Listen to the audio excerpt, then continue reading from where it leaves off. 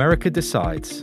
For those of us inside or outside the US, the results of the 2020 presidential election will have far-reaching consequences that include the impact on trade, currencies, stock markets, and perhaps most pressing, how the global economy recovers from the COVID-19 pandemic. You're listening to the Business Extra podcast coming from the National in Abu Dhabi. I'm Mustafa Al-Rawi, Assistant Editor-in-Chief. With me is my co-host, Kelsey Warner, the National's feature editor. Hi, Kelsey. Hi, Mustafa. So you are a Bostonian, an American voter, and you are on the verge of a nervous breakdown? You saw me in the newsroom this morning and you said, you look lost. And I kind of said, I don't know how to take this expression off of my face, Mustafa. This is just the week we're dealing with. This is it. Well, I want to circle back to your thinking. But first, why don't we get a markets expert view on how investors, how institutions, how everyone's looking perhaps at what could be happening Tuesday, Wednesday with the elections.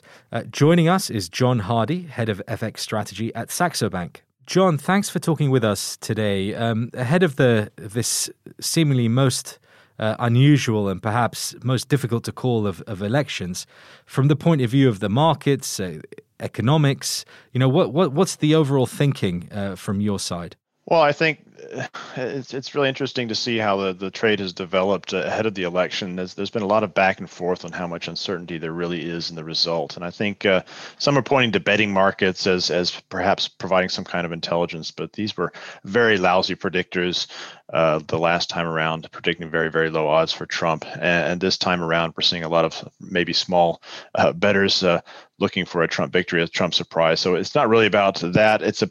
It's more about how the market is predicting this and what we're seeing in the patterns, for example, in equities and so on, which show that there's a pretty strong underlying bid for a strong Biden outcome, a strong Democratic win, sufficiently strong for the Democrats also to take the Senate, which is absolutely key. And that really is, to me, the key underlying uncertainty here, because you have a very different outcome on a simple Biden win with no take back of the Senate versus a so-called blue wave in which they take control, because taking control of Congress is what is required for any of the Biden platform to see the light of day. We saw under Obama in his 8 years, he only had his first 2 years in which he had some and very, very weak control of the Senate via a couple of independents who were essentially kingmakers in terms of policy. So it really, folks need to keep in mind it really is not just Biden versus Trump, but also the outcome in that Senate race. And therefore, what does it look like? There was some sort of relief trade, I felt like, and at some points in maybe early October, where there was such a strong lean for Biden that people were seeing some relief that we would maybe avoid this so-called contested election scenario, the risk that if this is a very close call, that neither side will back down, and we could have this dragging out for months, and even a constitutional crisis in the worst, in the worst case scenario. And I agree with that fear. If there is a contested election, this could get ugly beyond anything we've ever seen before. But that relief trade has now kind of yielded a bit more concern, because if we do see a blue wave, we have really a flip side of the agenda that brought so much enthusiasm for equities and such a strong surge back when Trump was elected, and very importantly, got that Republican majority in Congress, both houses, because people knew this was going to be a very strong supply side reform president who was going to cut taxes and deregulate. It's manna from heaven for risk appetite, especially in the equity market. So I think that's where we stand now. And all of the sort of back and forth in recent days is almost information wars, if you will. And there's still this sort of residual uncertainty about polling quality and things that were so off in some key areas, mind you, only in 2016. So yeah, let's see where. I'm sure you'll want to delve down into maybe more specific areas, but that's my sort of broad brush outlook. The market is thinking it's going to be a blue wave, but there is a lot of uncertainty out there anyway. So let's start with blue wave scenario. Can you walk us through your predicted market reaction to that type of outcome?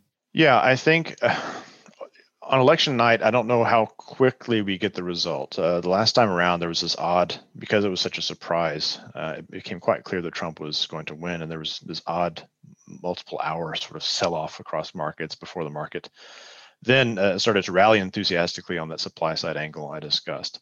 So I think a blue wave, and especially the strength of the blue wave, is also, is it a blue wave where it barely get control, or is it a blue tsunami? I've called this scenario a blue tsunami when they get an extremely powerful result. They take back Georgia and Texas. That is a complete game-changing election. And provides a very strong mandate where not one or two Democratic senators can't block key legislation, et cetera. I would see this as negative for risk appetite broadly. The tech market, the sort of the growth, those stocks have been most successful in the previous cycle.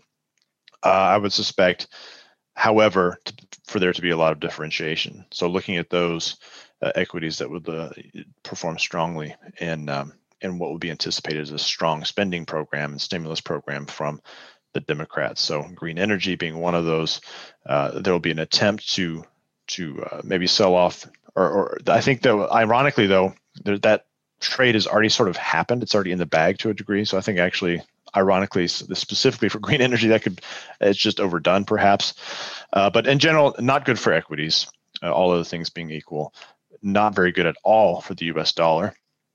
Which I think would sell off. The risky part there is, however, that if we're seeing very volatile markets over this during this election, that tends to be dollar positive. So it's sort of sorting out that volatility phase, which could ironically support the dollar, and then once we get beyond and volatility calms a bit, I think it's a very negative dollar story because of heavy spending, higher inflation in the U.S. elsewhere, and therefore a debasing of the U.S. dollar. And on that note, long U.S. yields ripping higher is a risk on that side as well, and that could activate the Fed to enact some sort of yield curve control policy, which even further sort of supercharges the weak U.S. dollar. So that's my expectation, sort of out a couple months beyond the election. I think election night, ensuing few days, things could be a little bit chaotic. As I've indicated, because sometimes volatility actually ironically feeds a stronger dollar because of its sort of liquidity and safe haven status, et cetera. But that's what I see shaping up. But I'm really curious to see if I have this right. And I think to some degree the market is a little bit pre-positioned for the Democratic wave, unlike last time when it was totally unprepared for the Trump win. So when you sort of pre-positioned, you can get these weird market reactions that don't really make much sense in the very, very short term, if the event is sort of over-anticipated. John, I think you've covered all the bases there, and it's really helpful. I wonder, though, where does the coronavirus, the pandemic, come into all of this thinking? Because we still have to deal with that, whoever wins. Yeah, it's we're seeing how Europe is having to deal with that, and that is with these new lockdowns. I think with Trump still in office until, I don't actually have the inauguration date on top of my head, but mid to sort of mid-late January, there will be no lockdowns from on a federal level for sure. It'll be up to local authorities, and it tends to have been that way anyway. You have an extreme sort of crazy quilt of different attitudes towards COVID across the U.S. based on the local authorities' attitude and the local population's attitude towards that.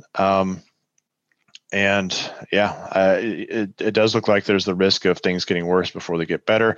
As well, the timeline of these vaccine candidates could be coming into play, into the very end of this year as well, as far as I understand, and how successful those are, what kind of hope these vaccines give if they're showing good success, even if the rollout will take a full year. For example, for a vaccine, I think there's the hope that would provide if they are showing the promised results could be a tremendous factor. Somewhat offsetting, perhaps, some of the more negative sentiment things I suggested could happen in the case of a Democratic win. So it'll be an interesting. It is an interesting factor, just like COVID is a massive factor in the UK, as it's also we're winding towards this Brexit end of the Brexit transition period question as well. COVID-19 is a very difficult issue to wrap your head around in terms of expectations in general. Pennsylvania, to me, seems like the biggest looming question mark headed into the next 36 hours.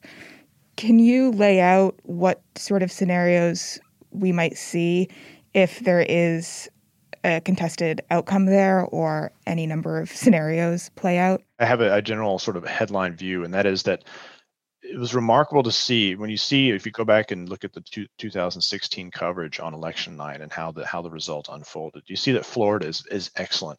and counting their vote. I suspect this goes back to the 2000 election when it was such a massive embarrassment. These antiquated voting machines and these physical, chads, they call them, that were sort of hanging or not hanging on the ballot, all this nonsense, and the vote being decided by the Supreme. Anyway, they come out very, very quick on election night, and they start counting their votes up to 3 weeks before the election, or up to 2 weeks before the election, processing them even earlier. So they will dump a huge amount of results very quickly, and they will have 90+% of their vote counted very quickly within hours of their polls closing.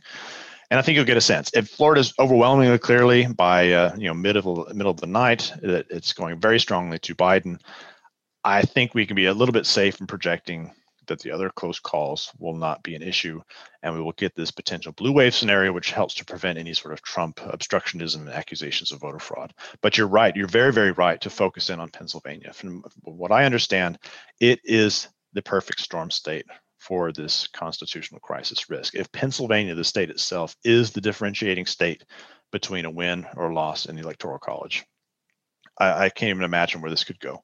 Because every hot button controversy around the ballots, whether they should be counted, and whether they should be counted if they've arrived a day or two late, whether that's against the rules, et cetera, all this is up in Pennsylvania. It is the perfect storm state. So you're right to pull the Pennsylvania situation out as one of the key questions on election night. Again, only assuming this is close. I mean, even if it's not close at all, even if there's still these issues in Pennsylvania, who cares if it's an overwhelming victory to the Democrats, and that can kind of buzz along in the courts for months if otherwise the election is quite clear cut. John Hardy from Saxo Bank, thanks so much for joining us, and I think we're all waiting, whether excited or nervous, about what awaits us on the other side. All right. Well, thank you for having me. So, Kelsey, I think John Hardy there from Saxo Bank laid out all the different scenarios, but the worst case scenario is this idea of a contested election. Right, constitutional crisis. Is that what worries you? Is that what's keeping you awake day and night? I mean, any type of uncertainty. It's the theme of 2020. Uncertainty breeds anxiety, which breeds, all sorts of just, I don't need to talk about me personally and how I'm feeling about this election going into it, but I think the sort of scenarios laid out by John regarding this constitutional crisis and sort of what we need to be watching out for. Interestingly, I think lessons were learned from 2016, so we're baking in some things, especially markets related, so we won't see as much volatility as we saw perhaps back in 2016 or even back in 2000 when Al Gore and the dangling chads against George Bush occurred. So hopefully we're going to be running sort of a tighter operation headed into Tuesday. I think what's interesting is that you have obviously the head-to-head of the tickets. So you have on one side incumbent President Donald Trump, Mike Pence, the vice president, known quantities. On the other side, you have a mix for the Democrats, Joe Biden, former vice president under Obama. Perhaps one of the most known quantities in all of American politics, given he's been around since the early 80s. Exactly. And then maybe lesser known Kamala Harris, vice president on that ticket. But beyond the personalities, as we've been alluding to in this conversation, what happens in Congress if the Senate flips from Republican to Democrat, or if it stays the same with the House of Representatives, Democrat, Senate, Republican, regardless of who's president, we have this uncertainty of how and when this immense fiscal stimulus needed because of COVID is going to happen. So Goldman Sachs has said they expect a Biden administration to approve at least $2 trillion in stimulus. That only happens in a blue wave scenario. So there's three scenarios.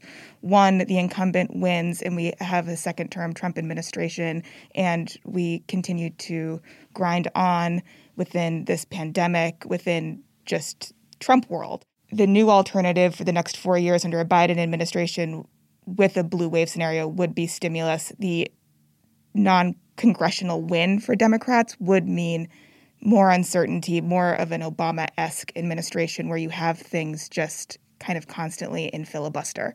So I spoke to a friend of mine who runs a hedge fund in New York. We can't attribute anything to him because, I mean, that's how sensitive this election is. I mean, professionally, he doesn't want to appear partisan in either way, given emotions are running high, shall we say? But what we haven't talked about enough, and I talked to him, was what happens if we have a Trump win? What does that mean for markets? What does that mean for the economy? What does that mean for investor sentiment? It's not a nightmare scenario for Trump to have another four more years, according to investors. I mean, they will act appropriately. As in 2016, there was a big rotation of money in and out of various stocks, mainly into old economy, away from new economy. So yes, this blue tsunami, this sort of best case scenario where one party's in charge. Interestingly, even in a democracy, the best case scenario for the economy is one party pushing everything through. Right? And I'm a millennial, so my craving for change is just the idea of just new is what I always want to talk about. But yes, steady state is seemingly the line of the day under another Trump administration. Well, yeah, and there will perhaps under another term of Donald Trump, renewable energy won't have the push everyone expects it to as it will do under Biden. But you will perhaps see that things will continue as they were in a way. So I mean, I understand it's not just about markets, it's not just about economics, but this is the Business Extra podcast. We'll leave it to our colleagues on Beyond the Headlines to talk the politics. Right, and voters have said that they feel positive about Trump's performance on the economy, despite being now in a recession and markets doing what they will. He is perceived as a strong player on the world stage and, advocating for America on trade and bringing jobs back home. That is the perception of the American voter, that he's strong on the economy. Wall Street, do what it will. So we'll see. Yeah, I mean, Wall Street's very calm, according to my friend. I mean, there's no panic at the moment. I mean, they're observing, the many scenarios that John Hardy was talking about. There's a lot of money on the sidelines. It'll come in appropriately once there's a result. I mean, as we were talking about with John, my friend also says, the real worst case is these tight races, the accusations of fraud, going to the Supreme Court. Markets don't like that. And that's what worries me. Okay, we will get into personal because this transcends politics. An issue where we have a constitutional crisis becomes a crisis of democracy. And so that's really what we're talking about. Whomever wins or loses, an idea of a contested democracy is the thing that's keeping me up at night. I honestly, whoever wins, fine. But this idea that we could be in a state of gridlock and our democratic process has been undermined, I think is the real risk. And that's the thing that markets are expected to react to. And I think you're right. This is the major issue at this election, which is why it's so, on many levels, fascinating. But I think in hindsight, we can see that politics tends to be overplayed in advance of a result. Either way, when it comes to the economy and markets, and that's partly because events are going to play out regardless of who's in charge. I labor the point, but the coronavirus will continue to be there. My friend who runs a hedge fund in New York said that, the markets are projecting 6 to 9 months ahead. They believe that, at that point there will be vaccines, so that there will be somehow a return to normal. So their pain that they had in February, March is kind of past, so they're kind of a bit sanguine about it. But a new administration in January is being dealt, according to David Axelrod, Obama's former strategist, the worst hand in a century. And he says this, saying that he said that in 2008 when Obama took over, that it was the worst hand since FDR. So now we would genuinely have a situation like that. But as we've alluded to again earlier in the conversation, we still have 3 months to go before that new administration comes in. And so there's a lot in that vacuum that will or will not happen, including related to the pandemic. So, I think that, yes, it's important what happens Tuesday, Wednesday, and in the days and the weeks ahead. But the truth is that, we still have to get on with life. We have to get on with running our businesses. We have to get on with investing. Yes. Regardless of the political outcomes. Right. And the fate of Dr. Anthony Fauci, the fate of antitrust allegations against Google, I think those are sort of the two big things that hang in the balance over the next 3 months vis-a-vis markets and future of technology and the pandemic, if I can just tie it all together. That very neatly. I think we'll leave it there, Kelsey. Kelsey Warner, the National's feature editor, thanks so much. Good to be here. We'll talk again after the result. Yes, we'll all still be here. We all have to remember that. Yeah, as my friend says, the world may be functioning differently, but it is still functioning. Before we finish, here are some of the other stories at thenationalnews.com. Russia's Sberbank seeks more partnerships with Middle Eastern sovereign investors.